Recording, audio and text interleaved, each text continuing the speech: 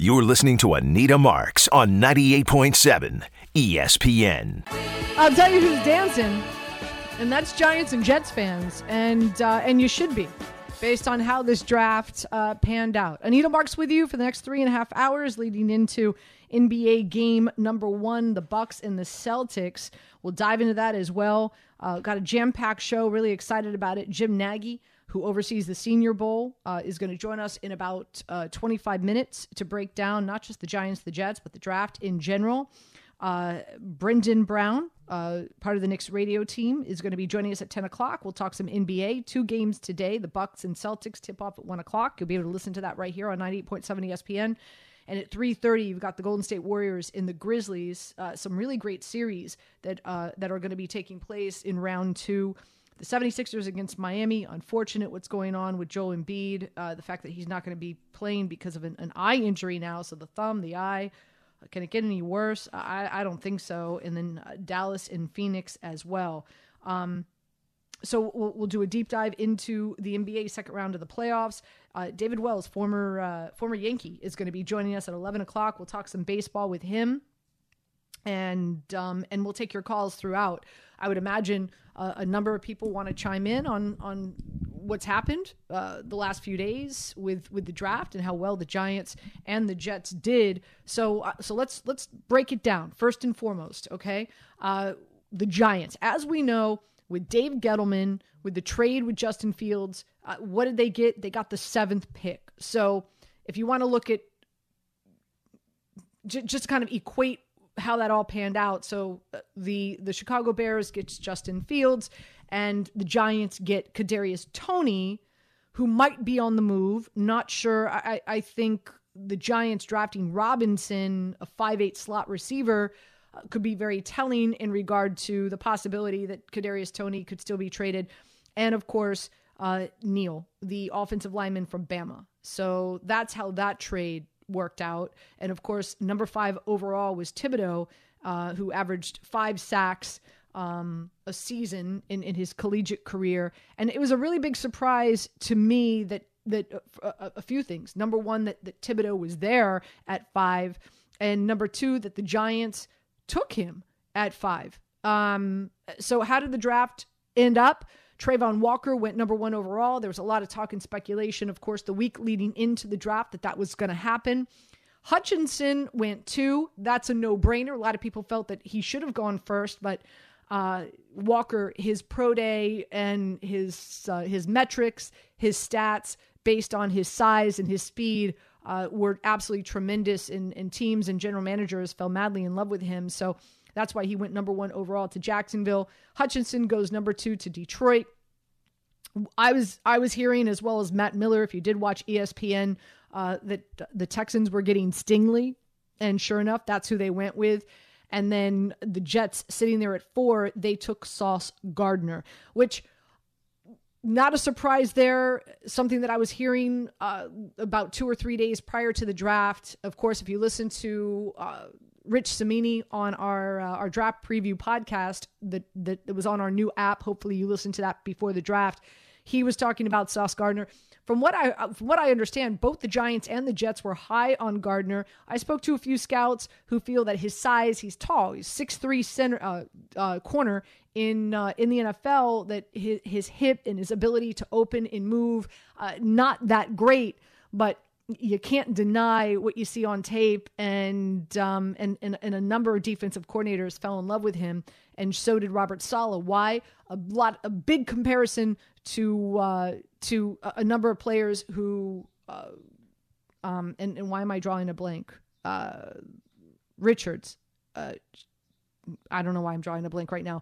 Who Saleh coached in with the 49ers. So a lot of comparison to the players that Saleh does like to have in his defense. So no surprise that the Jets took Sauce Gardner at 4. So now the Giants are sitting there and going, are you kidding me? We have all 3 offensive linemen still on the board, and arguably the second or third best defensive lineman. Giants were in a phenomenal situation, and I think that's why they took Thibodeau. Again, there were some reports that both the Giants and the Jets were a little apprehensive to take Thibodeau, to bring him to New York because of the quote-unquote immaturity level. How would he would he bode well here in New York, in this city, along with, of course, the New York media that's pretty rough sometimes. But I guess his talents and his ability far exceed those concerns. Obviously, the Giants taking him at 5, so they get that pass rusher that they desperately needed. And then now, as we know, Carolina's on the board. What are they going to do? They take, in my opinion, the best offensive lineman that was there, and that was Ikwonu, although there were some reports that they were looking at Cross, that Cross was their number 1 offensive lineman. Same with the Giants. We had Jordan Renan on our podcast, and Jordan was hearing the same thing I was hearing, that the Giants were high on Cross. So I thought so a few things. Number 1, I thought Cross was going to go to the Carolina Panthers, but maybe all in all, on their big board, they had Ikwonu as their best offensive lineman. They probably didn't think Ikwonu would be available at 6. Let's be honest. And then, of course, now the Giants are sitting there at 7, and there was a lot of reports that the Giants were looking to trade that number 7 pick. But it was going to be hard to find a partner because so many teams and so many general managers were saying that they wanted out of the first round because the value in this draft was rounds 2, 3, and 4. But how can you go wrong with either Evan Neal or Cross? Now, again, I was being told that Cross was their offensive lineman of choice, but that's not who they went with. They went with Neal. So much for what we knew. So now the Giants are sitting there with Thibodeau and Neal. They get their offensive lineman to play that right tackle opposite Andrew Thomas. So now you got your bookend tackles for Daniel Jones to see how he's going to do this season, and whatever quarterback that might come in the future, we'll see. And then so now the Atlanta Falcons are on the clock at 8. I thought for sure that they would take Garrett Wilson. I feel Garrett Wilson's the best wide receiver in this draft, but that's not what they did. They took Drake London. Full transparency, I lost a lot of money there because I thought Garrett Wilson would be the number 1 wide receiver taken. I felt that he was the best wide receiver in this draft. There were a number of scouts who felt the same way, but sometimes teams, offensive coordinators, head coaches, they fall in love with a player. They look at a player's skill set and says, that player better suits my offense. And that could be a big reason why Atlanta went with Drake London. Not that he's a bad wide receiver. I just feel that Garrett Wilson, what I love about Garrett Wilson is that he's the kind of wide receiver that you can put at the X, the Y, the Z. You put him anywhere. He can play anywhere. So he creates such great mismatches. And that's an offensive coordinator's dream. So now Garrett Wilson is still on the board. And now you get to the Seattle Seahawks, which some talk and speculation that they would trade DK Metcalf. So now I'm thinking, wow, Garrett Wilson is still on the board. Seattle, wow, they've got to take him. No, they go with Cross. I don't think they were expecting Cross to still be on the board. Now, Cross, a lot of people felt that he was the best tackle in this draft coming in, and Seattle very well could put him at left tackle, and he could be their starting left tackle for the next decade.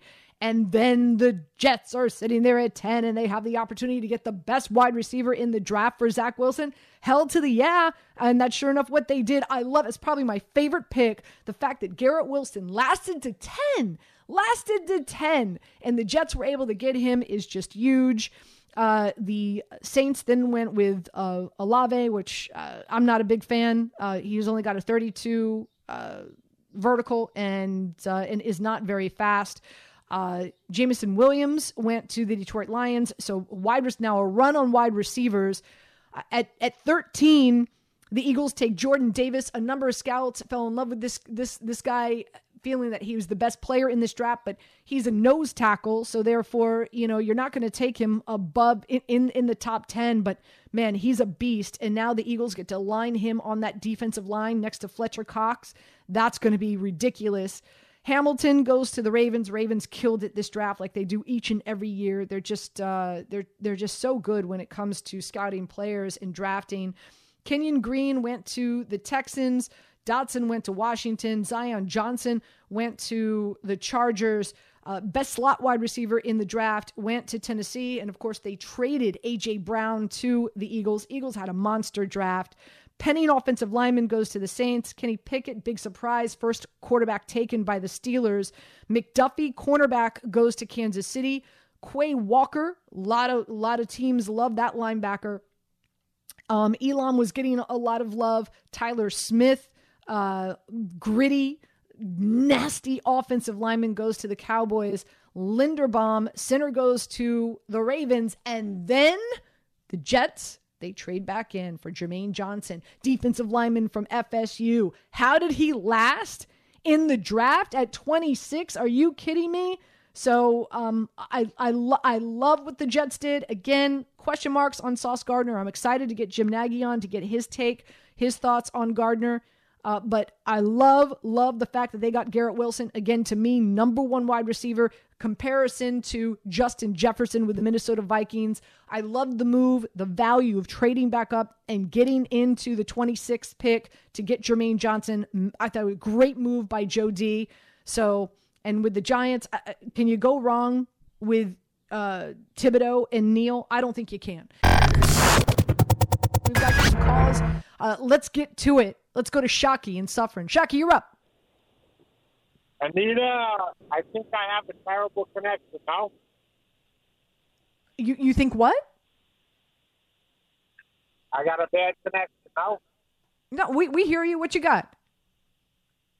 I just wanted to tell you that you live video on Facebook. Yeah, I guess we do. I guess we do have a terrible connection. So do us a favor, Shockey, if you can, when you get to a landline, please give us a call back. We would love to hear from you. Let's go to Scott in Dix Hills. Scott, welcome in. I'm probably in the minority, but I thought the whole idea was to get some linemen to protect Zach Wilson, create some holes for the running back. But I don't see where we did any of that. I think what this says, Scott, is that this is a Jets team that is all in on Fant and Becton, and thank you for the phone call, Scott. Appreciate it. Which is a little surprising because I have had Rich Samini on the show, and of course, again, I keep on, pubbing our draft preview podcast because we're really excited about our new app here on 98.7 ESPN, and Becton has not been here to New York. There's some talk and speculation, concerns about his weight, his work ethic, and are the Jets buying in that he's going to have a better season this coming year? Well, he better, because you're right. Jets went cornerback, wide receiver, defensive line, and brought in another really exciting running back in Hall, who could be huge in the passing game. Now you got a 1-2 punch with him and in Carter, which is going to be exciting. So we'll see what happens there. But what this says to me is that they are all in regard to the linemen that they do have. Let's go to Andre. Andre, welcome in. How you doing, Anita? Hi. Good morning. Good morning. Good morning. I like the Giants draft. The Jets did excellent. I just think, I just wonder if the Giants dropped the ball on getting the Kobe Dean, because this guy becomes an all-pro for the Eagles. That's what's up. And Andre, it's a fair concern to have. Appreciate the call. We really won't know for the next 3 years. And we can sit here and we look at the tape. I talked to a number of scouts. We all we create these opinions, but we really don't know when a player makes the jump from college to the pros. How does it translate? The game is faster. You're talking about the best athletes in the world at this sport now, as opposed to college, where a number of these guys are playing with subpar comp. But when their college careers are over, they become attorneys, doctors, whatever the case may be. So, but we will know in the next 3 years. That's for sure. Like I want to see how London in the next 3 years. What's London's career compared to Wilson? I think it was a huge miss for the Atlanta Falcons to not draft Wilson. I think Wilson is just an exceptional talent, not just because he's got such a big catch radius, he was so smooth, he runs great routes, but just the ability that he can play. Not every wide receiver can play every position. And what I mean by that is the X, the Y, and the Z. The thing about Wilson is you could put him anywhere. You can create mismatches for him against opposing DBs, which is huge. Hang tight. Again, we're going to have Jim Nagy join us next. He oversees the Senior Bowl. He's more in the know about these players than anyone, to be quite frank. So excited to get him on. We'll get his take on the Giants, his take on the Jets, and we will continue with your calls. We're going to be talking NFL and this draft with both the Jets and the Giants the majority of the show. So hang tight. I promise I am going to get to you. Anita Marks with you on this Sunday morning here on 98.7 ESPN. He oversees the Senior Bowl, one of the nicest dudes. Love being in a green room with him, and has his finger on the pulse of a number of these college players better than most. Jim, thank you so much for spending some time with us on this Sunday morning. Really appreciate you. How you doing? Great, Anita. Good to be back on with you. Yeah, absolutely. All right, let's keep it local first and foremost. We were just talking about the Jets. I took a few calls. Sauce Gardner at 4. Garrett Wilson, can't believe he was still on the board and Atlanta passed up on him, but God bless, the Jets got him at 10. Jermaine Johnson, I don't know why he fell, but the Jets traded back in, got him at 26. Like the pick with Hall, running back, huge in the passing game. 1-2 punch in the backfield for the Jets with him and Carter. Your thoughts, if you were to give the Jets a grade, what would it be and why? You're catching me. I was just about to post something on Twitter. I don't know what more Joe Douglas could have done in this draft, quite honestly. I think the first couple rounds, everyone knows those players, but you look at what he did in rounds 3 and 4. Jeremy Ruckert from Ohio State came down here to Mobile for the Senior Bowl with a foot injury, a pre-existing foot injury, and then made it worse while he was down here and really couldn't do anything the rest of the process. Was in a boot at Pro Day, no combine. So getting him in the 3rd, I really thought that Jeremy had a good chance to go in the 2nd. He's really, might have been the best combo tight end in this draft in terms of being able to play at the line of scrimmage and then also do things in the pass game. And that's where, Jeremy got hurt really after the first day here in Mobile. I really thought he would have caught a ton of balls down here and really helped his case because there wasn't enough balls to go around in Columbus. So great pick there. Following it up in the 4th round with Max Mitchell from Louisiana.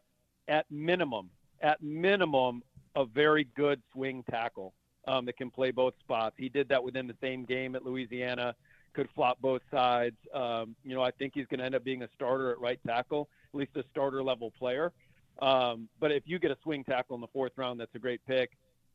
And then Michael Clemens was a guy that was coming to Mobile as well and got sick literally the night before he was supposed to come into town. So he had to stay put in Texas. But, he's got some of the longest arms in the draft, like over 35-inch arms. Just a relentless football player. Has played great. His best football against Alabama the past 2 years. They almost couldn't block the guy the past couple of years against the Crimson Tide. So he will be in the pass rush rotation next year. I mean, this guy is a kind of a combative, long-armed guy that's hard to block, and he just keeps coming. He's a little straight line as an athlete. But they got 3 really good players in the 3rd and 4th round as well. So Joe D nailed it. Love it. And I'm sure Jets fans listening right now love it as well. Let's turn our attention to what's going on with the Giants. And could the draft not have unfolded even better for them? The fact that they were sitting there at 5 and all 3 offensive linemen were still on the board, so they knew that they were going to get 2 of the 3 following what Carolina was going to do at 6, considering that they had the 5 and the 7. But let's start with Thibodeau. A lot of negativity as we got closer to the draft. And also, Jim, I was hearing that there was some concern about bringing him here to New York because of his immaturity level, quote unquote. Your thoughts on Thibodeau and your thoughts on the Giants drafting him at 5? Yeah, Anita, this is an interesting dynamic that kind of plays itself out every year with some prospects. With Thibodeau, he is a good player. I just think, in the media, we were suiting this kid up for a gold jacket last summer, right? I mean, he was the presumptive number 1 overall pick, and, you might as well put him in Canton already. So, when it got down to the NFL evaluators and their evaluations starting to leak out into the media, then, some of the media started to roll it back a little bit. So I don't think it was so much negativity. I don't think he fell to number 5. I think that's kind of, where the league's at him. I think at minimum he's going to be a good pass rusher. I think there are some concerns against the run. I mean, he's not a real big guy at 248, 250 pounds. I know just talking to some teams, they were afraid if they drafted him, would teams just run at the guy? But he does have, it's widely, this isn't news, anything newsworthy, but he has a great get off. I mean, you could make the case he had the best get off in the draft. And then to fit in New York, we'll have to see. I'm sure Joe Shane and those guys did their homework and spent a lot of time with him during the process and felt good about it. So we'll see. Like all these guys, it remains to be seen. But they've needed pass rush help there in New York for a while now, and Thibodeau should bring them that. And then, of course, like I said, you've got the Carolina Panthers. They took Ekwonu at 6. I felt Ekwonu was the best offensive lineman in this draft. There was also some talk and speculation that the Giants really loved Cross, but now it's them. They're on the clock at 7, and they took Neal over Cross. What's your thought in regard to the offensive linemen that were drafted? Yeah, I think the pick made sense. I'm with you. I thought Icky from NC State was the best one in the group. But when you've got Andrew Thomas there at left tackle, and you want to keep him there because it looks like he's getting comfortable. Evan Neal has played on the right side. He's been a right side player, whereas Charles Cross is really truly a left tackle only. Could probably go to the right side, but he's more of a pass protecting left tackle, and that's what Seattle needed. So good pick for them. But with Evan Neal, again, he's played guard, he's played tackle. He gives them a little more flexibility. He's been a right side player. So now I think you plug him in and you've got your bookends moving forward. So really good pick by Joe Shane. And looking at some of the other players that Shane drafted, a lot of people feel that Robinson was a reach, 5'8" slot wide receiver. There's some talk and speculation that Kadarius Toney is on the trade market. Your thoughts on the rest of the draft that the Giants filled their board with? Well, you can never have enough playmakers, and the Giants, if you just look at where they've been the last few years at the skill positions, they haven't been durable. They've had a lot of talented guys there. They just haven't been able to stay on the field. So maybe they just want to address the depth there. Yeah, I mean, this guy's not Kadarius Toney by any stretch, but similar guy in terms of his what he can do, kind of what his role would be. KT is just different, man. I was talking to his high school coach down here in Mobile this week, like about him getting his head on straight, because I mean that guy should retire with $100 million in the bank and multiple Pro Bowls. So I hope that's going in the right direction. I look at this draft. They drafted a lot of really solid football players that are going to come in. I don't know if there's a guy that I don't see making that football team. Even down to Darian Beavers, the last pick. I thought Darian Beavers, would probably go in the 4th round.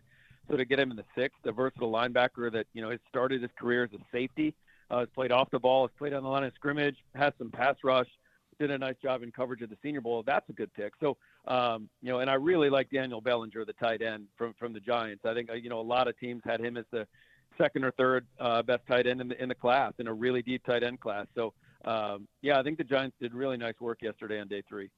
So both the Giants and the Jets get 2 thumbs up from Jim Nagy, who's joining us here on 98.7 ESPN. All right, looking big picture, and before we start talking about some other teams, again, just out of curiosity, why do you feel Jermaine Johnson dropped? Love the fact that the Jets got him at 26, but why do you think, a lot of people had him going in the top 15, Jim? Yeah, I don't know. That's a good question. That'll come out. I mean, I'm going to start calling around now that the draft's behind these guys. I'll probably just give my friends around the league a week just to decompress and get back with their families. But I always follow up on our Senior Bowl guys and see why they may have dropped. And again, I don't know if he was ever going to go in the top 10. Again, that was out there in the media. But the tape is really good, and that's what you got to keep going back to. The guy's was a high impact player in his 1 year there at Florida State, ACC, Defensive Player of the Year. And to me, you're getting a slam dunk 3-down player. Like I made the comment about Thibodeau on 1st and 2nd down, on base downs, but Jermaine is a stout point of attack, violent run player, plays his tail off, can beat you in multiple ways as a pass rusher. So, I mean, Joe Douglas using his draft capital and moving back up into the 1st and get Jermaine. And now you got a guy that probably thought he was going in the top 10, and he's got a chip on his shoulder. Like those are always dangerous guys. If I'm the Jets, I'm loving that situation that Jermaine's going to come in and feeling like he has something to prove. Walker, Hutchinson, Stingley, no surprise there. There was talk and speculation that Robert Saleh loved Sauce Gardner because he reminds him of Richard Sherman. But I spoke to a few scouts that have some concerns in regard to his size and his hips and how he opens. a little bit too slow for a few scouts. And any concern with Sauce Gardner? Your thoughts on him going at 4? No, not in that vein. I scouted Richard when he was coming out of Stanford, and Sauce Gardner has better hips than Richard does. So I don't see that. I don't see that concern at all. He's, to me, I thought he was the best corner in the draft. Stingley going above him was a bit of a surprise to me. I was at Stingley's pro day. He had a really nice workout. He did what he could do on that day to kind of salvage what has been a pretty disappointing last couple of years for him. Mm-hmm. But Sauce Gardner, the combination of length and springiness as an athlete, really the only reservation to me for Sauce would be just didn't play a really high level of comp in the AAC in terms of NFL receivers. Like, the guy didn't go up week in and week out against future NFL guys, and that's nothing he could help. But to me, that would be the only reservation with Sauce Gardner in terms of you're trying to check all the boxes. I'm with Saleh in terms of how this guy carries himself. I was with Richard for 5 years when I was with the Seahawks, and you want corners wired like that. And I really like how Sauce is wired. Drake London going at 8, that was a surprise for me. I do feel that Garrett Wilson is the best wide receiver in this draft just because of the mismatches you can create with him because he can play all over the field. Agree or disagree? Do you think Drake London going 8 to Atlanta was the right pick? I thought Jamison Williams was the best receiver in the draft, Mm-hmm. and for me, it wasn't close. It wasn't close for me.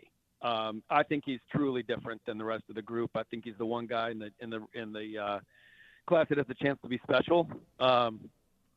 For a guy that tall and angular, those guys are usually speed builders on the outside. This guy he has an immediate gear. Saw him play twice live this fall against Miami and Tennessee, and his speed's different. I had a GM ask me recently who he reminded me of, and again, this is just one part of it. I'm not saying he's this player, but JMO, in terms of gear change and instant explosion for a guy with that body type to me is like Randy Moss. Now, what made Randy a different player was his ball tracking ability and his high point ability was off the charts. But in terms of just the gear change, accelerate, decelerate, Jamison Williams, it has the chance to be, like I said, a special player. But yeah, I thought Garrett Wilson was number 2 for me. Guy that plays bigger. I was actually surprised to see where his measurables came out at 5'11" and change, 183 pounds, whatever it was. I mean, the guy plays bigger than that. And to me, if you're drafting one up high, they got to be playmakers. And to me, where the league's at right now, they got to be able to do something with the ball in their hands, and that's Garrett Wilson. So to me, that was another really good pick by Joe D there with the Jets. At 13, the Eagles took Jordan Davis. Spoke to a few scouts, and some of them told me that he is a quote-unquote uncommon human and was their favorite player in this draft. Now the Eagles get to line him next to Fletcher Cox. Oh, my goodness gracious. I love the Eagles drafting him at 13. Your thoughts? Yeah, I thought the Eagles really nailed their entire draft when you had A.J. Brown in there, really giving up a third-round pick to get A.J. Brown. I mean, if you put A.J. Brown in this draft, he's probably the best one. Again, I think probably Jamison Williams might have a little higher ceiling than where AJ's been at, but to me, AJ Brown would have been clearly the second best receiver in this draft. So yeah, Howie Roseman did a really nice job over the last 3 days. Jordan Davis is, like you said, the guys you talked to, a rare human being. I mean, this guy's a mountain. I've been around the NFL for 25 years. The only guy I've been around who's a bigger man is Ted Washington. If you remember the old nose tackle from Louisville, I was with him with the Patriots. Jordan is he is a massive dude. And to run 4.79, the big knock is that he, hasn't rushed the passer. To me, that's just a byproduct of Georgia having so many guys. They need to get guys on the field. In an era where the portal is what it is, they got to keep guys happy. So they were waving at a bunch of younger guys on sub down. So if you can't get a 340-pound human being that runs sub 4.8 to the quarterback, something's wrong. So I think he's going to be fine. That was the knock, that he doesn't rush the passer. To me, he's got Pro Bowl ability, and I think he could get there pretty quickly in his career. Kansas City, a team each and every year, many feel is going to win a Super Bowl, and boy, did they do in the first round, especially on the defensive side of the ball. Trent McDuffie, a lot of people felt that he was one of the best corners in this draft, definitely top 5, and Karlaftis as well to put him on the line. Your thoughts on Kansas City? They just got a lot better defensively in the first round alone. Yeah, to me, Trent fits in the slot. To me, he's more of a nickel. I do have size concerns on the outside, but a high-end athlete. This is a really fun guy to watch move around and trigger. Love his play style. Those Washington DBs over the last 5 years, like even going back to last year's draft, Elijah Molden, who went to the Titans and really was affected. His draft stock was affected by his injury, was one of my favorite guys. But Trent, I think, has got a chance to be one of the best nickels in the league if they play him there inside. Outside, I do have some concerns about his length, and ability to hold up against bigger people out there. But really like the athlete. George Karlaftis is a high motor guy, has been productive. Again, not a wow-y athlete. Have some concerns about the length there as well, but can play off other people. You can stun him and move him, and you can get to the quarterback. And really, my two favorite picks for the Chiefs were Brian Cook. They took a safety in the second round, 30th pick in the second round out of Cincinnati. Didn't have a draft process because of an injury. Was going to come to the Senior Bowl and had to get two shoulders repaired after the college football playoff. But Brian Cook's going to be a really good starting level player for the Chiefs. And then Joshua Williams in the fourth round, the first HBCU player taken, big 6'2" corner from Fayetteville State. To me, you guys are familiar with him out in New York. James Bradbury had a lot of really good years there with the Giants. I think that Josh Williams is a better player coming out than Bradbury when he came out of Samford. Two final questions for you before I let you go. And the Patriots and Bill Belichick getting destroyed for taking Cole Strange. But this was a player that a lot of scouts loved. I was not expecting him to go in the first. Listen, you fall in love with the player. That's your guy. You get him. Who cares? I'm sure Bill Belichick can care less what everybody thinks. But your thoughts on him taking Cole Strange at 29? Love Cole Strange. One of my favorite players in the draft. One of the guys I was most convicted on. Had him down at the Senior Bowl, really invited him to the game just based off his Kentucky tape. They're playing in the SoCon at the FCS level, so you don't get him see him play a lot of people. And Kentucky had, 2 or 3 NFL defensive linemen. He just wore those guys out. Came into Mobile, had only played center in one college game, played center all week. I think he's going to be a Pro Bowl level center when James Andrews leaves. I think they'll plug him in at guard this year, and he'll be a high-end guard. This is one of those picks that the fans, I get it, like they hadn't heard of a guy from Tennessee, Chattanooga, but in 2 or 3 years from now, they're going to realize what a good pick this was. And again, it wasn't much of a reach. He was not going to get out of the second round. There's way too many teams that had him graded in the second round. So if you're sitting there late in the first at pick 29, to me, that's a good pick. Last but not least, I loved Sam Howell. Right? Like I was on ESPN. I was out in Vegas. I was talking about him. I thought for sure he'd be the second quarterback taken. I just, I think I look at him, I see a lot of Russell Wilson. I know he's short, loved his long ball accuracy, tough as nails, rushed for almost 1,000 yards, 11 touchdowns because both his running backs were drafted last year out of UNC. Heard nothing but outstanding things about this young man. Yes, sir, how high. Coaches love him. Why did he fall so much? I mean, he didn't go until the fourth round, Jim. Yeah, no, that was a head scratcher too, Anita. I'm with you. I like Sam Howell a lot. He was another Senior Bowl guy for us. And you talked about the drop-off in talent this year. Yeah, you lose 2 NFL starting running backs. You lose 2 NFL receivers and had to do a lot on his own. And frankly, didn't get a lot of help up front as well. So really had to do a lot on his own. Like you said, he ran it a bunch this year, which was a good thing. Really got, allowed Sam to showcase his athletic ability. But a tough kid, a gritty kid. He's been through a lot in his life. This dude's been through adversity, so this isn't going to shake him. I do think that the teams that kept going back to the sophomore tape in 2020, there's so much good stuff there. I'll say this: I was at the Miami Alabama game in Atlanta, the Chick-fil-A kickoff game this year. And a couple nights before, it was Virginia Tech UNC in the opener. And Sam didn't play great. The team didn't play great. And talking to scouts in the press box that day, they're like, man, I don't care. Like, that kid's running around for his life right now. Like, just go back to last summer's tape. And I think that's probably where Washington ended. How he made it through multiple rounds of the draft with all 32 teams passing was a bit of a head scratcher. But I'm happy for Sam that he ended up in a situation. We don't know how long Carson Wentz is going to be in Washington. That might be a situation where he could eventually 2-3 years down the road, he could be their quarterback. But right now we have Brendan Brown, who's joining us. He is the voice for the Knicks radio on MSG, talking all things NBA with us. So Brendan, welcome in. How you doing? Anita, congratulations on yet another NFL draft for you, a big weekend, and kudos for you to host the show this morning. Yeah, man, I got back from Vegas. I flew back in on the red eye, got back in on Saturday. It's also my birthday weekend, so a lot going on here. I appreciate you joining me and help me carry the show today, Brendan. Thank you so much. I appreciate it. I've loved this NBA postseason. Part of me is actually sad that the Memphis Timberwolves series is over because I was enjoying that thoroughly. I was hoping that would go to a Game 7. But let's focus on the Bucks and the Celtics right now. I love this Celtics team. I have since the All-Star break. I felt they came in as the best team in the NBA. They're doing it on both sides of the court. The fact that Robert Williams is back active and attractive again, this is going to be a great series. Tip-off is at 1 o'clock. Break this bad boy down for us. Well, you look at it in the regular season, and you can't really tell much. And that's the case of a lot of these second-round series, what the teams did.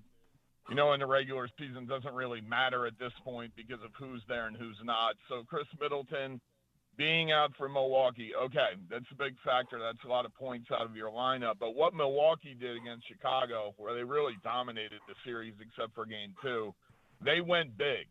And by going big with Portis and Antetokounmpo and Lopez on their front line, the advantage that Boston might have had at times against Brooklyn, where they're just the bigger team, they're the more physical defensive team, they're able to help better, they're in the passing lanes. Well, you're not going to get that necessarily against Milwaukee's starting lineup because even their backcourt with Matthews and Holiday has a lot of size.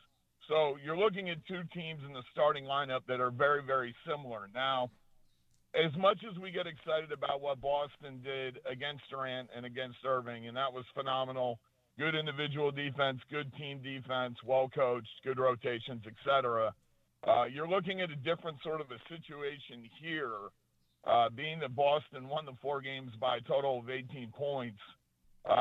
Can Milwaukee get off threes? The one great thing that Boston did in the Brooklyn series, they limited three-point attempts from the complementary guys. So Milwaukee's nature is to play a lot of drive and kick with Giannis going down the middle of the floor. And will Boston make all those rotations? But like you say, with Robert Williams back in the rotation, you got a really solid 9 guys for Boston. Brown and Tatum will be a lot for Milwaukee to think of. And, let's see what happens. I'm really excited for the series. I've got the Celtics winning that one. And then later on this afternoon, 3:30, the Golden State Warriors going up against the Grizzlies. Morant and the cast of characters and the crew there, they've been terrific, especially leading into the postseason. The Golden State Warriors, topsy-turvy season, right? Started off good, then, of course, dealt with some injuries. Draymond Green didn't play for a hot second, and then they picked it up, and they are peaking right now heading into the postseason. Your thoughts on this matchup? Okay, regular season, Memphis 3-1. Okay, so they're familiar with how to play Golden State. Now, granted, Golden State has a little bit of a different lineup, a lineup with a lot more firepower. If you look at the Game 5 victory for Golden State against Denver, and they played the smaller lineup, Green at center, Wiggins, and then the 3 guards, only one player shot well in that lineup in that game. And it's a game where Golden State had to come back in the 4th. They lost Game 4. They could have lost Game 3 in Denver. It was very close. So the excitement that got generated out of Games 1 and 2, Golden State playing at home against Denver, once again, you're really excited about this. But if you take a big step back and you look at the film and everything else, it will be interesting to see how this series gets played. Now, Memphis, like you say, against Minnesota, kind of crazy basketball. Some of it looked really good at times. Some of it was a lot of errors. It comes down to the value of a possession. And Memphis in the first round was number 1 in pace out of the 16 teams. Can Golden State, or do they wish to, run up and down with Memphis? Golden State was 5th in pace out of 16 teams. So you're looking at a situation where what is Golden State's approach to this? And would they go back big and put Looney back in the starting lineup and potentially put like Poole back on the bench. There are a lot of different ways to look at this, but Memphis has had success against them. A big factor in this situation is rebounding the basketball. So if Golden State goes to that smaller lineup in the front court, what Memphis could do against them, because they're so good on second shots, getting extra possessions, guys like Clark and Jaren Jackson, et cetera. Does Adams come back in this series maybe? The rebounding edge could be a very big thing. You know, Anita, you're a big football.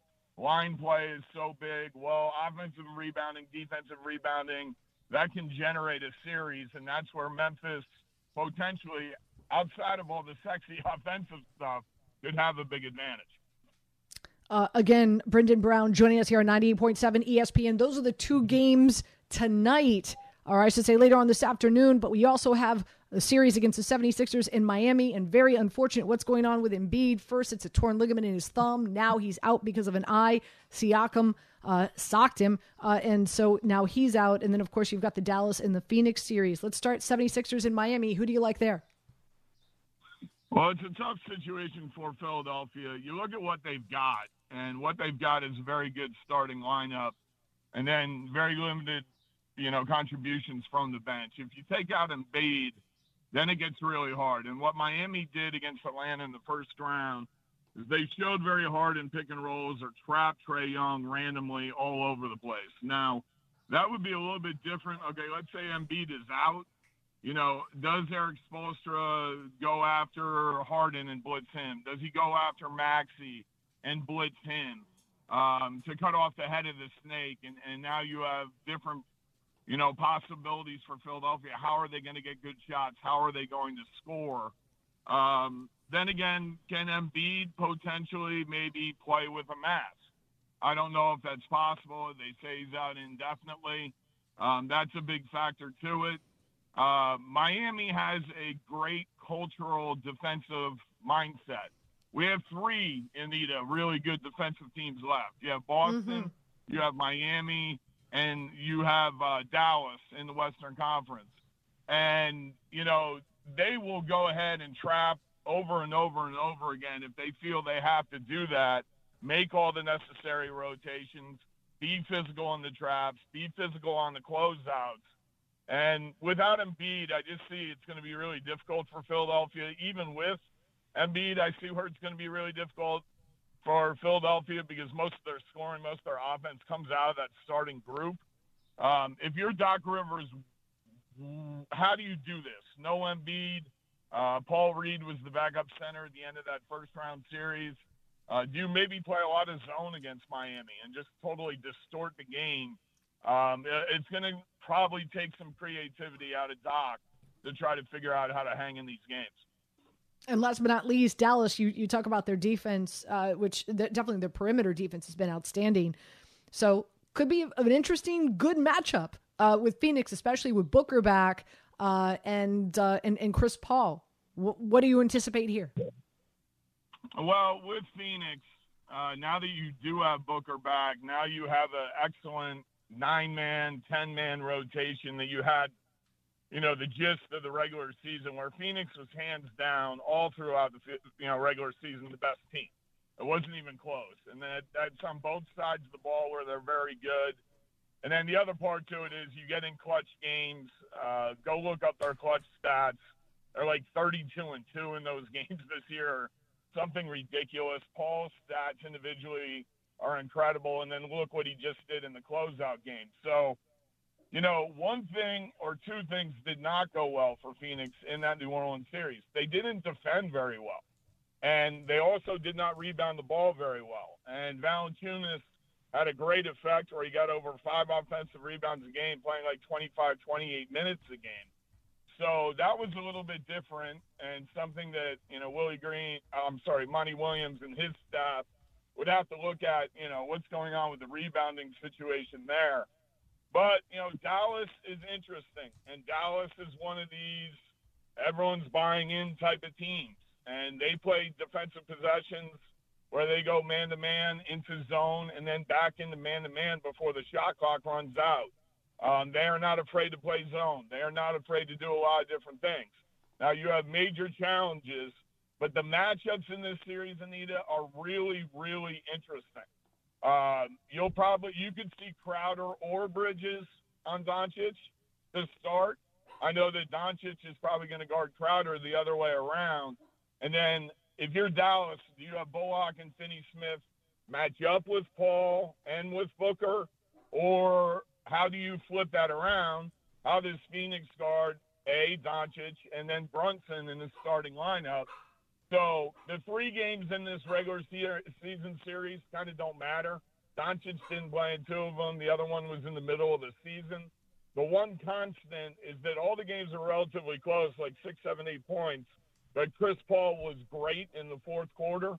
So rather than allowing what New Orleans did and allow Paul to go zigzag, dribble one-on-one and make mid-range jumpers, are you going to see a team just totally go after Chris Paul, trap him, run him ragged in the fourth quarter in the half court? Because Phoenix's three-point shooting is not a major number, and can you force, someone else? Yes, Booker would be a great candidate there, but people other than him to beat you late in the game. It's going to be fun. Like I said, I'm thoroughly enjoying this NBA postseason, and I do hope that Embiid. I mean, maybe you're right, Brendan. Maybe that he's worn a mask before. It's not something that he hasn't. He's played with a mask before. Just not sure how serious, of course, this eye socket injury is. We so appreciate your time on this Sunday morning. Thank you so much. Anita, it was great to talk to you. And yeah, the first round was really exciting. I mean, when you think of all the different series that were good, it's kind of like the first weekend of the NCAA tournament. It was exciting to turn on games on different nights, and hopefully we get the same kind of stuff here in the second round. We heard his thoughts on the Jets. I think from Mel Kiper, we had Jim Nagy on not too long ago. Sounds like those that follow these college athletes and analyze this draft give the Jets a smaller, maybe an A+ on their draft class, where the Giants get an A. Still, listen, you get an A, great. And both these teams did really, really well. I want to remind you, we're really excited about our new ESPN app. Get all your favorite 98.7 ESPN radio shows in play-by-play streaming live. And you can download it whether you have an iPhone or a Droid, whatever the case may be. Catch up on what you might have missed with daily recap podcasts from DiPietro Rothenberg, The K Show, Greeny, Ian, and more, plus streaming exclusives like Game Conduct, Caught Offsides, Flight Deck, and Breaking Big Blue. It's the all-new ESPN New York app, available now on the App Store and Google Play. Your city, your teams, your ESPN New York app. Make sure you download it. 800-919-3776. Let's get to your calls. Let's go to Steve in Rockland. Steve, welcome in. Good morning. Good morning, Anita. Mm-hmm. Now, before I ask you my question, I just want to say, in the last four years, there was one general manager who had the best draft picks and did everything right. It was Dave Gettleman. You know how I know? Just ask him. Good riddance to you, my friend. Good riddance. Bye-bye. So now, having said that, so how was Vegas, Anita? Did you have a good time? Oh, what happens in Vegas stays in Vegas, Stevie. There you go. Oh, I hope you got some golf and whatever it was. Now, so you're sitting there, and I'm not a big watcher of the draft, generally speaking, but you know what? With the New York teams so, at the top there, let me watch. I could not believe the spectacle that this has turned into. Wow, it used to be like a Wednesday after, whatever. All right. So now, I'm sitting there, and the Giants have picked and the Jets have picked, and Jermaine Johnson is on the board, and he's sitting there. And here come the Titans, and they're announcing it, and I'm sitting there, I'm like, what is this? This guy was, so highly rated, and the Jets jump in. Kudos to the Jets. I'm a Giant fan. Kudos to the Jets. And they pick him. Now, my question for you, because when it comes to this stuff, Mel Kiper, good for you. I want to hear from the legend. I want to hear from you, legend Anita Marks. Because, like I always say, your unbridled enthusiasm and knowledge of football is just infectious, and I value it as much as anyone's. So you're sitting there. The Jets do that. My question is, the Giants had like similar, assets to parlay. Why do you think? Here's what, and Steve, I appreciate your compliments and all that, and I appreciate the call. Thank you. Right. Here's what the difference is. The Jets have their quarterback for the future, right? And that is Zach Wilson. We'll see what happens. I'm still not sold. The skill set, I see what he has. I see his potential, and the sky's the limit. And this is going to be a crucial year for him. We'll see. But for the Giants, they don't know what's going on with Daniel Jones. Number one, they don't know if Daniel Jones is their quarterback of the future. You speak to a lot of general managers, you speak to a lot of teams. They feel the Giants need to move on from him. Whether it's his skill set and it doesn't equate to the NFL, whether he's, trying to do too much, not falling down when he needs to, injury history, whatever, bad pocket awareness, fumbles the ball, too many turnovers, all those negative things we hear about Daniel Jones. This is going to be a crucial year for him in how the Giants' new regime with Joe Shane and Brian Daboll, how they evaluate him and what they do moving forward. So the difference is, if the Giants do decide to move forward, they want to be in a better situation next year when that happens. So, the Jets both the Giants and the Jets had a lot of draft capital coming into this draft. There's no denying that. It's just the Giants are trying to parlay it for next year. Next year's draft class in regard to the quarterbacks is going to be sensational, off the charts. Okay, so they want to be in a position that if Daniel Jones doesn't show them what they're looking for this year, or can't stay healthy, however they're going to grade him, they're going to be in a situation where they could pounce next year on a quarterback. The Jets, they're fortunate; they've got their quarterback. They're and they're in a situation right now where they want to build a team in a unit so that in the next 2 to 3 years, they are competing in this division with a lot of guys that are still on their rookie deals. Okay? And so they have the Jets, they have the ability to be aggressive, active, and attractive. Take that draft capital, parlay it up, get back into the first round and select a guy like Johnson, right? Like, they have the ability to be a lot more aggressive because their window is in a very different situation than what the Giants' window is at right now. This is a Jets team. They want to win in the next 3 to 5 years while they have Zach Wilson on his rookie deal. And so, and they're in a situation right now where, they're ahead of the Giants in regard to their offensive line. Well, now the Giants are catching up. It's going to be great to see what Neal and Thomas can do as bookend tackles for Daniel Jones and or whoever they bring in next year, if that's the road that they go on. So the Jets are one step ahead already than the Giants in regard to their offensive line, where they sit in regard to their quarterback, and now they're in a situation where they want to fill the majority of the roster, especially the starters, where they're going to have these guys for the next. That's their window for the next 4 or 5 years, where they could possibly be competitive, get to the postseason, possibly win a Super Bowl with the majority, at least, 45, 50% of the guys on the roster, guys that you drafted, let alone you're paying on your rookie deal. Therefore, when it comes to free agency, you've got more wiggle room, you've got more space to utilize that salary cap to go out and fine-tune the remainder of your roster with some big-time talent. And that's the recipe for success. And the Jets are one step ahead. That's why the Jets have the ability to be more aggressive and active in trading back into the first round, where, again, the Giants are looking to stockpile because you just don't know what you're going to get with Daniel Jones this coming season. And if it's not a good one, they're going to be in a good position next year to pounce and possibly go after one of these great quarterbacks that are coming out.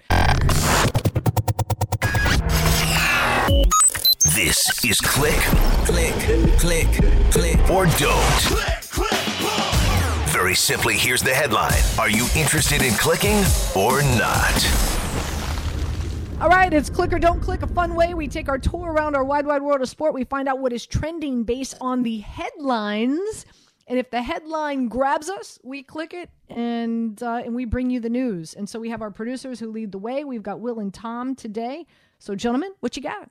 So this one is one of my favorites. Hits close to home for Jet fans. Jets draft Ohio State tight end Jeremy Ruckert in the 3rd round. Of course we're going to click that. So Jeremy Ruckert is from Lindenhurst, Long Island, and he grew up a diehard Jets fan. His dad is a diehard Jets fan. I was looking back on some of his dad's tweets leading up to the draft and throughout the season. He's deeply invested in Jets football. So the Jets, round 1 passes, they don't take Ruckert, and Ruckert does not go in the first 2 rounds. So the Jets get to the 3rd round, and at pick 101, they take Lindenhurst from Long Island and Ohio State tight end Jeremy Ruckert with pick number 101. And the videos, the pictures, was pretty surreal to see a kid from the area being a diehard Jets fan going to his childhood team growing up. Something you don't see very often. No, and you know, that's got to be so exciting, right? You know, you follow a team your whole life, you grow up in the area, you're a huge fan of that team, and then all of a sudden, you know, you get drafted by that organization, man. And so now, you know, it's, and not to take anything away from players that get drafted by teams that they weren't fans of, but you know, that heart element, that emotional element, because that player grew up being a fan of that team, you know, there's got to be some value there, right? And what's interesting about this whole thing is that he was taken in the 3rd round, and obviously tight end is extremely important. You know, they're part of the offensive line. They could also be utilized as a wide receiver, kind of like what Rob Gronkowski was once in his prime. But Jeremy Ruckert was mostly used at Ohio State as a blocker, as a blocking tight end, because of the star power they had at wide receiver. Chris Olave, Garrett Wilson, the list goes on and on and on. So he really didn't get that many touches, but when he did get the touches, he was very, very good with the football catching-wise. So this seems like a home run for the Jets. It was one of the top 10 ends on the market. But what's so great about this whole thing, Anita, is if you go on his Instagram page and his girlfriend's Instagram page, the day that he was drafted, he's balancing on his 2 arms all the NFL hats. Which one is he going to choose? And he got the call first, and his brother, I believe it's his brother, a family member, in the video was in the far left corner. He takes off a sweater, and underneath the sweater is a Jets t-shirt. So it was just very, very cool. And the dad started crying, and he started the JETS, Jets, Jets, Jets chant. So it was a feel-good story for a guy that grew up a diehard Jets fan. He stays home, doesn't have to go very far. But it's safe to say that the Jets got significantly better with Jeremy Ruckert on their team in the 3rd round, 101 overall. A fellow Long Islander, is going to be rooting so hard for this kid. It's not too often that we see this happen. We actually had one guy from Long Island, Greg Van Roten, play for the Jets last year as well. So Long Island representing the green and white. So I love it. That's such a great story. What else you guys got? All right, so next we're going from New York to Texas, possibly, where a pitcher is facing expulsion following a brawl on a baseball field. Oh, okay. I'm intrigued. All right, so this happened in the 6th inning of a JUCO game after North Central Texas College's Josh Phillips. He hit a home run off of Weatherford College pitcher Owen Woodward, and as Phillips was rounding third, Woodward charged off the mound, and he leveled him with a violent blow to the midsection, and that started a crazy brawl, including players and coaches of both teams. Woodward is the player here that could be facing expulsion from his school because he hit the runner who was rounding third base. Oh, wow. Talk about having a temper. So, yeah, there's many people suspended. I think Woodward got a 4-game suspension. The batter actually got a 2-game suspension. Apparently, he was ejected after that for taunting the opposing team, possibly Woodward, for, leveling him. Wow. Something we don't see. It's interesting. I know a lot of people do like when you're watching a Major League Baseball game, when it gets feisty, right? Like charging the mound, or a manager getting surly coming out of the dugout and getting tossed. Those elements definitely make a baseball game more entertaining. But never seen that before. What else? Going off of that, here's something that's crazy. In hockey, you can fight, you can punch somebody, you can make somebody bleed, and go to the box for 5 minutes, and then come back out, do it again, and do the same penalty, and come back in the game. However, in baseball, this guy's facing a potential expulsion for doing this. Now, baseball's always had this strict policy where and Tom, I don't know, is this MLB? Is this minor leagues? What league is this? This is junior college baseball. Okay, yeah. So junior college, I can understand it because in all sports, college, even in college hockey, you can't fight somebody. So I understand it in college, but it's funny because even in hockey, in some degree to a college level, you could still be physical with somebody and not face expulsion, not face suspension. It's just part of the game.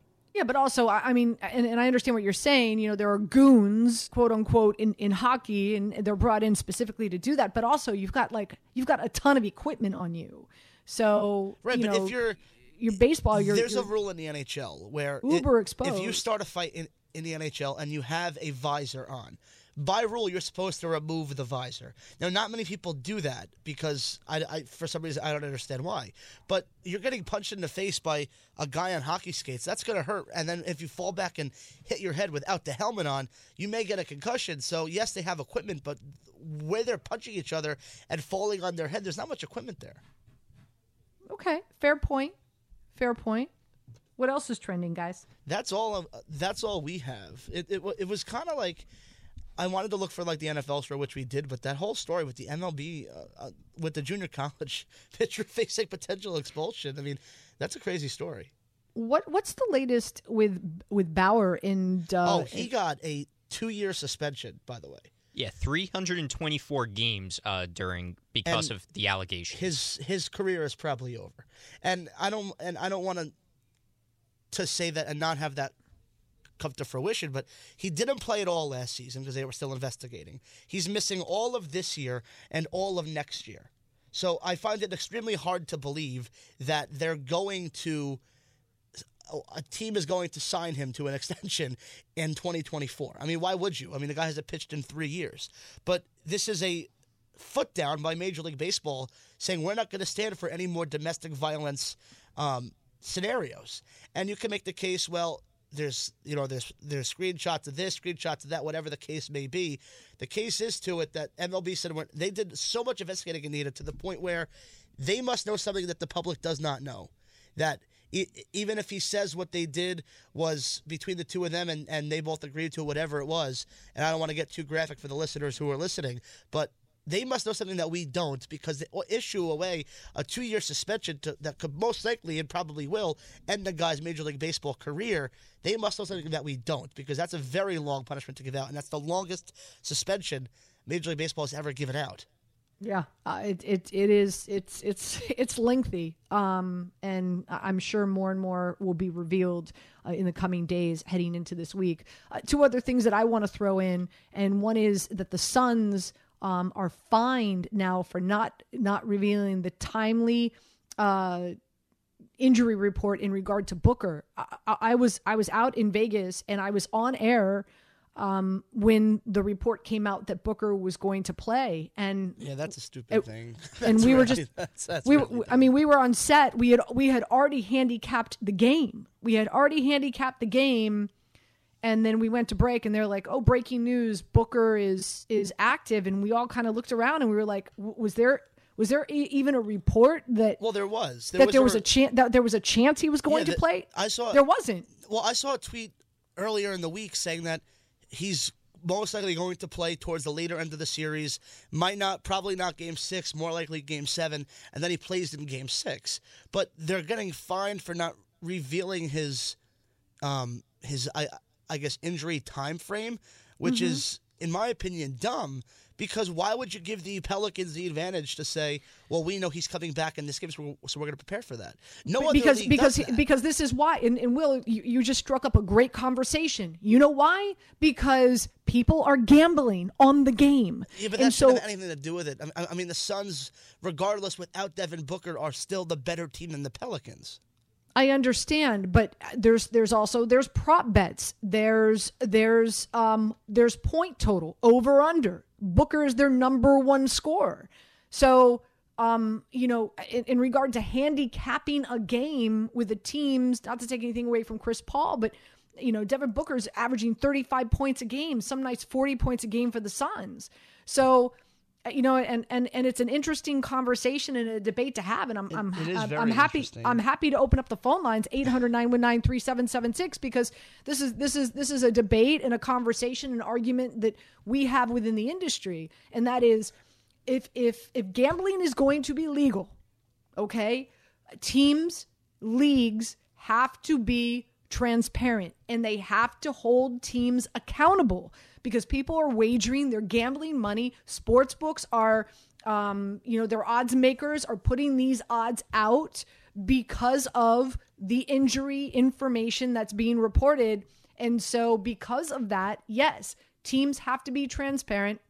You can't wait until 2 hours before tip-off that your number one scorer is going to play when, prior to that, reports were that he was not. But what about something like this? Like, we see it all the time in sports too, right? Like, I'll use two examples. One being Ben Simmons of the Nets, right? The Nets were sure he was going to play at some point during that series. They didn't give you a time frame. The time frame came out that he was going to play in Game 4 that he ended up not playing in. And then you look at the NHL with the Stanley Cup playoffs right around the corner starting tomorrow. Teams do it all the time. Last year, the Tampa Bay Lightning did not tell you when Stamkos was going to come back. When he was going to come back. They were going to let you find out if he was playing when the puck dropped. Like, teams do it all the time, so to get fined for doing that. No. But that's a game time decision, okay? There was no game time decision that was being reported for Booker.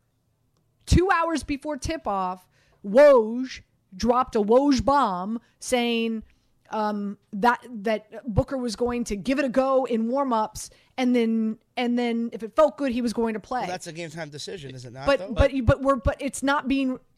There was no talk or speculation of that until 2 hours before game time. But is 2 hours not long enough for people to place a bet or for a team to re-strategize what they're going to be doing for the game? Is 2 hours too short? I think that's a conversation that should be had. I just don't know why they would get fined $25,000 because the betting apps couldn't do that. To me, that's just really silly because they don't want to give the other team the advantage of preparing without Booker or with Booker. And I get it. I get that advantage, right? It's interesting. I get the advantage, and it's not just the NBA. I mean, there's a reason why injury reports have to be in on Thursday in the NFL prior to a Sunday game. Injury reports, probable, what are the four? Out, doubtful, questionable, probable, right? I think so, those have to be in on Thursday because of for a number of reasons, but also for the betting public. And so, 2 hours before tip-off for the Suns to be like, oh, by the way, Booker's playing tonight. Advantage for them against their opponent. But, so many people put in money and wagered on that game with the expectation that he was not going to play. So let's just say 24 hours. If within 24 hours, the talk and speculation was Booker's going to give it a go at warm-ups, and if he feels good, he's going to play, the line would have been adjusted in that regard. Everyone thought that Booker was out, was not going to play. So that's, so people who wager, I would imagine, are listening to me and going, yeah, Anita, yeah, that's right. And then people who don't wager are like, no, that's so stupid. The most important thing is having the advantage over your opponent.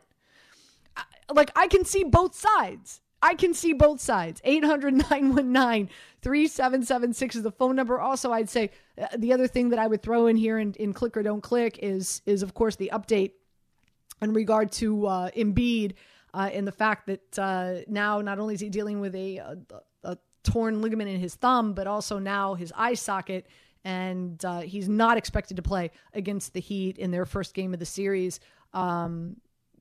Will he wear a mask in this series at some point in time when the doctors clear him to come in and play? He has worn a mask before. We'll see. We'll see what happens there. But this is Click or Don't Click. Gentlemen, thank you very much. Will and Tom leading the way. We come back. We'll continue with your calls right here on 98.7 ESPN.